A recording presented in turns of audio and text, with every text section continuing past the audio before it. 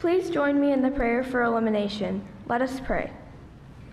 Gracious Lord, like Nicodemus, we come to the Word with many questions. Like the Pharisees, we can be captivated by correctness, intent on right answers. As we turn to your Word, Spirit of God, do not let our desire for information dominate our need to transformation. Let us hear the Word and be moved to greater faith and obedience. Amen. Our scripture reading today comes from the book of 2 Timothy, chapter 3, verse 10 through 17. Hear these words. Now you have observed my teaching, my conduct, my aim in life, my faith, my patience, my love, my steadfastness, my persecutions, and my suffering, the things that happened to me in Antioch, Iconium, and Lystra. What persecutions I endured, yet the Lord rescued me from all of them. Indeed, all who want to live a godly life in Christ Jesus will be persecuted, but wicked people and impostors will go from bad to worse, deceiving others and being deceived. But as for you, continue in what you have learned and firmly believed, knowing from whom you learned it, and how from childhood you have known the sacred writings that are able to instruct you for salvation through faith in Christ Jesus. All scripture is inspired by God and is useful for teaching, for reproof, for correction, and for training in righteousness, so that everyone who belongs to God may be proficient, equipped for every good work. The word of God for the people of God. Thanks be to God. For the last couple of years, we've had a habit of having a couple of Sundays each year where we talk about vision. Humorously this morning, I was talking about how the view of vision, at least for folk who are seminary trained or maybe older school, vision was something that you got people to articulate, you framed it, and you put it in the back of the church, and you tried to not let it bother your ministry. Right? You're laughing, good. I missed the laugh completely at the early service.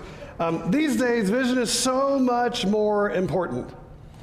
There's a church leader here at Chapelwood who loves to say, if you don't have a destination in mind, any road will do. If you don't have a destination in mind, any road will do. If you're out on a Sunday drive, the only thing that matters is that you get home in time for dinner. But if you're interested in going somewhere, if you have a direction in mind, a destination, a place where you want to arrive, you have to be a little bit more intentional about the roads that you pick. Vision, in a lot of ways, I love the scripture we often think about with regard to vision is where there is no vision, the people perish. Right, that's often said more about where there is no, paying attention to God's word. People are unable, to accomplish what God has called them to do. So we have been people about vision. In fact, we don't just frame it and put it in the back of the church and hope it doesn't bother us. We actually say it regularly. In fact, you hear me say it regularly. Whoever the pastor is, usually, here, I'll act it out for you so you might remember where your part is. But usually the music's beautiful. We're singing the Gloria Patri. We're singing. Somebody's walking with plates. They put the offering plates on the altar. They step back. There's a beautiful amen as we end that beautiful music. And the person turns around and says, Chapelwood United Methodist Church exists to help ourselves and others take their next step in their faith journey with Christ. That's our vision. It's an important part of who we are and what we're about. It is the filter for everything we think about doing here at Chapelwood. Now we've gotten a little bit more specific, right? That big umbrella is just that, a big umbrella. Underneath it, for the last 4 years, we've been focused on raising a generation in faith. And you've seen evidence of that in how we have been intentional about hiring staff. We've been intentional about connecting this end of the building with that end of the building. That end is the children and the youth ministry and the preschool. We've worked hard at connecting our ministry to preschool families.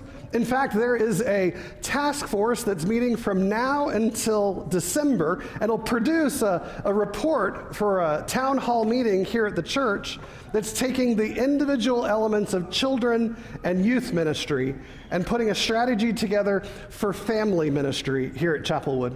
No extra staff needed, no extra building or anything like that. Just intentionality about how we raise a generation in faith.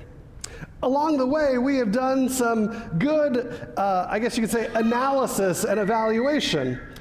There was one year that we paid for 20 mystery guest worshipers to come and worship with us. If you didn't notice, that's good. That was the idea. And they completed some survey information about how well they were welcomed, about how well they felt connected in the worship service. People not part of our congregation telling us how we were doing. There were even comments about how the preacher could preach better. And I've been putting those to practice. If you'd like to read those comments, I'm happy to share them with you. Also, if you remember, last February, we engaged in some evaluation about how well we make disciples here at Chapelwood. Now, I know you remember this questionnaire, and in just a few moments, I'm going to say the name of the questionnaire, and there's either going to be amens or oh no's from the congregation, right? Do you remember the Reveal questionnaire? Yay, right. That was that 3 weeks that we encouraged more than 50% of the congregation to fill out a 107 questionnaire that didn't measure what the preachers preach on or what Sunday school classes teach on, but measured the outputs of our congregation, how well you feel equipped to be a disciple and to make disciples. And out of that Reveal questionnaire, we've been mining those results and becoming a more and more healthy congregation. One of the things that our Reveal results told us was that this is a congregation that loves service. We do service. We care for others. We are heavily involved in Brazosport Cares and Society for St. Stephen and the Food Basket. We're heavily involved in a number of helping organizations in the area, that we have a history of sending our youth to mission trips. I have to tell you, in the first 4 years that I was here, I could have funded my pension plan if I had $1 every time somebody told me, you know, a number of years ago, we often sent 100 kids to Army. I mean, it was great to hear you say it. You know your history. I've been at a number of churches, but this is the one church that almost every year sends a group to the mission depot to work ahead on flood buckets and hygiene kits. I've been at a number of churches, but it's only this church that more often than not have we sent a group to Belize. Do you remember that Lent where we talked about Zoe and African orphans? And I encouraged you to give up a meal and eat at home and take that money and give it to the church. Without even planning over the course of Lent, we funded the work of 30 to 40 orphans in Africa, just out of, skipping a meal. It is amazing how service-oriented you are. The Reveal results showed that, but it also showed a little bit of we were more duty than passion. Does that make sense? That we were doing the good things, but we had forgotten a little bit about why we were doing them. I mean, it's not that you didn't know about, we do these things out of love for God, but that duty thing had become far more important. For example, some of you know that I have a little bit of experience in counseling. I remember one of the funniest interventions I ever learned in my master's program was that if you have a couple that's experiencing an empty nest and they're trying to get that relationship back working, after all the kids have gone off and moved out, what do you do to help that couple get reintroduced to the person on the other side of the breakfast table? And one of my professors said they should get a dog. Now, I know you're laughing, but think about it. You get a dog, right? And so for the last, 8 years or whatever, you've been chauffeuring kids around. You've been paying for college tuition. You've been trying to figure out how to make everything work. And you and your spouse are just ships passing in the night, right? You know about them. You remember at one time you fell in love with them. But at the moment, there's not enough time face to face for you to be anything more than just co-partners as you're getting the work done. Then everybody leaves the house, and all of a sudden, you have to reintroduce yourself to that person across the breakfast table. So you get a dog. All of a sudden, he sees her playing with the dog, taking it to go for a walk, putting bows in its hair, even though it's a boy dog, right? And he goes, she's kind of cute. And she cares for, apparently it's capable of her to do compassion because she loves that dog. Maybe she'll love me, right? And she sees him doing all the dutiful things, right? Making sure it gets the meds and it goes to the vet and, all of those great things. He's mowing the yard so that there's a place for the dog to go. And she goes, wow, he really will do things for us. That's great, right? I'm not talking about anyone's marriage, not even my own, right? And so all of a sudden, there is this new love that's going on.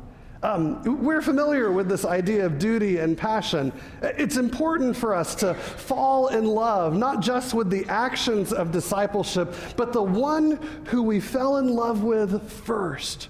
That experience of Jesus that really fuels everything that we do. And so the Reveal study kind of talks about this falling back in love with your first love. When we think about the book of Revelation, there are letters sent to all the churches. One of the letters is, you have forsaken your first love. You've forgotten the reason why we do all of this. Now, I have to say that that's a nice way of talking about biblical illiteracy, don't you think? Falling back in love with your first love. That's easier to preach on than the challenge of biblical illiteracy. But the reality is that on that side of the chancel rail and on this side of the chancel rail, we have forgotten some of those important pieces about the Bible that fuel our passion for Jesus, that then result in our behaviors of caring for those around us. And I want to say it's as much my fault and the pastoral staff as it is yours. Sometimes we have preached on convenient things instead of necessary things. Sometimes we have preached to equip you to do things that you already knew how to do. It's not always here that we were pushing the edge, encouraging you to learn more and more deeply about Scripture. Now, there are some of you that are great deep pockets of wisdom of Scripture and that you have not lost that passion. I'm not saying that we don't have elements of it here. But part of what Reveal asks is, how well is your church equipping you to make disciples? How well is your church equipping you to be a disciple? And there's some opportunities for us to grow, mostly in the area of biblical literacy. And so you've noticed over the last couple of months that biblical literacy has been a part of sermons more often. The last 3 sermons that I've preached have been about dysfunction of Old Testament families. We have to learn the stories to then draw out the right answers as how to be family today. And today I started a novice study with a group of people that'll walk through Jesus' life in the 4 Gospels. Last May, I did a study about reading the Bible for beginners. I had 30 people show up. It was amazing to see the hunger in this congregation to learn about the Bible. This morning, I had 15 people who showed up for that Bible study, and I think the other 15 or 20 that would have come, they were at Ginger's reception, partially because of Ginger and partially because there was cake. And so there are opportunities for us to learn and grow together. So I want to help remind you of your first love. I'm not going to get a church dog. I think there's some better ways for us to find our first love. And so what I want to do, and I used this at the early service, and I was like, kind of worked, kind of didn't. We're going to do speed dating with the Bible. I'm going to give you a great number of options about how wonderful the Bible is. and hopefully you'll fall back in love. Okay, speed dating didn't work for the early service, and it didn't work for you. So let me give you some quick ideas about why Scripture is important, why there's some passion and love for Scripture. Sometimes when we read the Bible, we get all caught up in what's accurate and what was the cultural thing and how many years did people live in a lifespan and all of those things. But let's remember, and 1 Timothy says this, Paul says this to Timothy in our scripture passage today. 2 Timothy chapter 3. And the core of this message is really around 16 and 17. All scripture is inspired by God and is useful for teaching, for reproof, for correction, and for training in righteousness, so that everyone who belongs to God may be proficient, equipped for every good work. My first point is Scripture is inspired. Now, as Methodists, we don't believe that Scripture is inerrant, like without error. We believe that Scripture is inspired by God. God-breathed is one way to describe the Greek word here in this verse.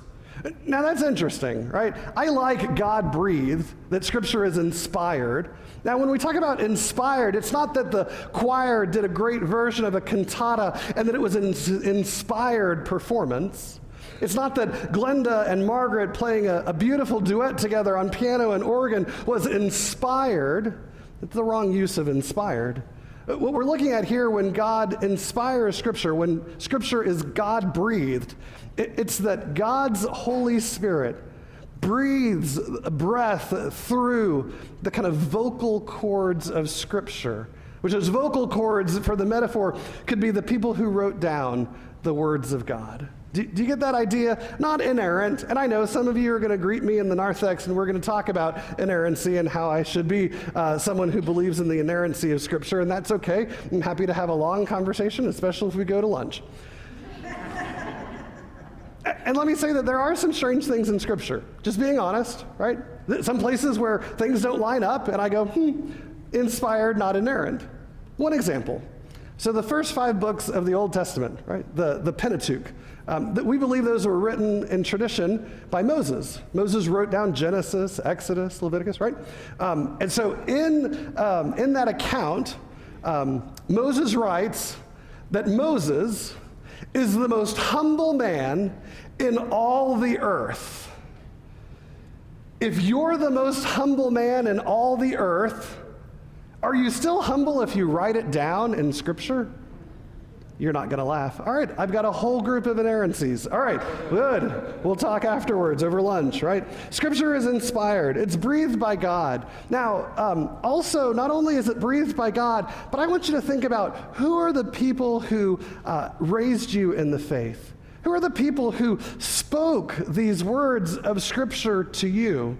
That if it's not enough to think about the truth of Scripture being God-breathed, think about those who breathed those words to you. I think about my grandmother. I think about how she lived her life by Scripture and that it was just a beautiful thing to watch. This woman fully given to love of God and love of neighbor. So much so that I would sit next to her. Now, she's a good Methodist in Jasper, Alabama, unless she didn't like the pastor that got sent by the bishop. And then she'd go down to New Hope Missionary Baptist, where we would hang out until that pastor left. I know you know nothing about that dynamic as a Methodist. But regardless of what sanctuary we were sitting in, my grandmother always had 2 charm bracelets, one on each hand. And I don't know if you knew this about me, I'm a little ADHD. And so sitting still was hard as a kid. But I would sit next to my grandmother and I would flip through the charm bracelets. One charm bracelet had a silhouette for every member of the family. It had 2 rings joined together, a little charm that had the wedding anniversary date of everybody in the family. That you were remembered because you were part of grandmother's charm bracelet. The other charm bracelet was filled with charms that were about Scripture. And so I could sit there during however long the sermon was and flip through my ancestry or my faith heritage. And I was reminded, not just that the words of Bible are true, but they were true for my grandmother. They were true for my parents, and they can be true for me as well. My second point in our speed dating of Scripture is that Scripture is useful. Scripture is useful. It's not just something to put in a Hallmark card or to frame in the vision and put in the back of the church. Scripture is useful. Now, we know about God. We're going to use a little theology here. We know about God through general revelation and special revelation. General revelation is I look around at the world and I go, wow, somebody had to have made this. I say, wow, the world has a beginning, the world has a design, and there are laws that govern the world. General revelation says if there's a design, there must be a designer. And if there are laws, there must be a lawgiver. And if there's a beginning, there must be somebody who started it all. General revelation. This is the astronomer who looks through the telescope and says, wow, there must be somebody who put this all in motion. Now notice general revelation doesn't tell us the personality of the lawgiver or of the starter or of the designer. We have to go to special revelation for that.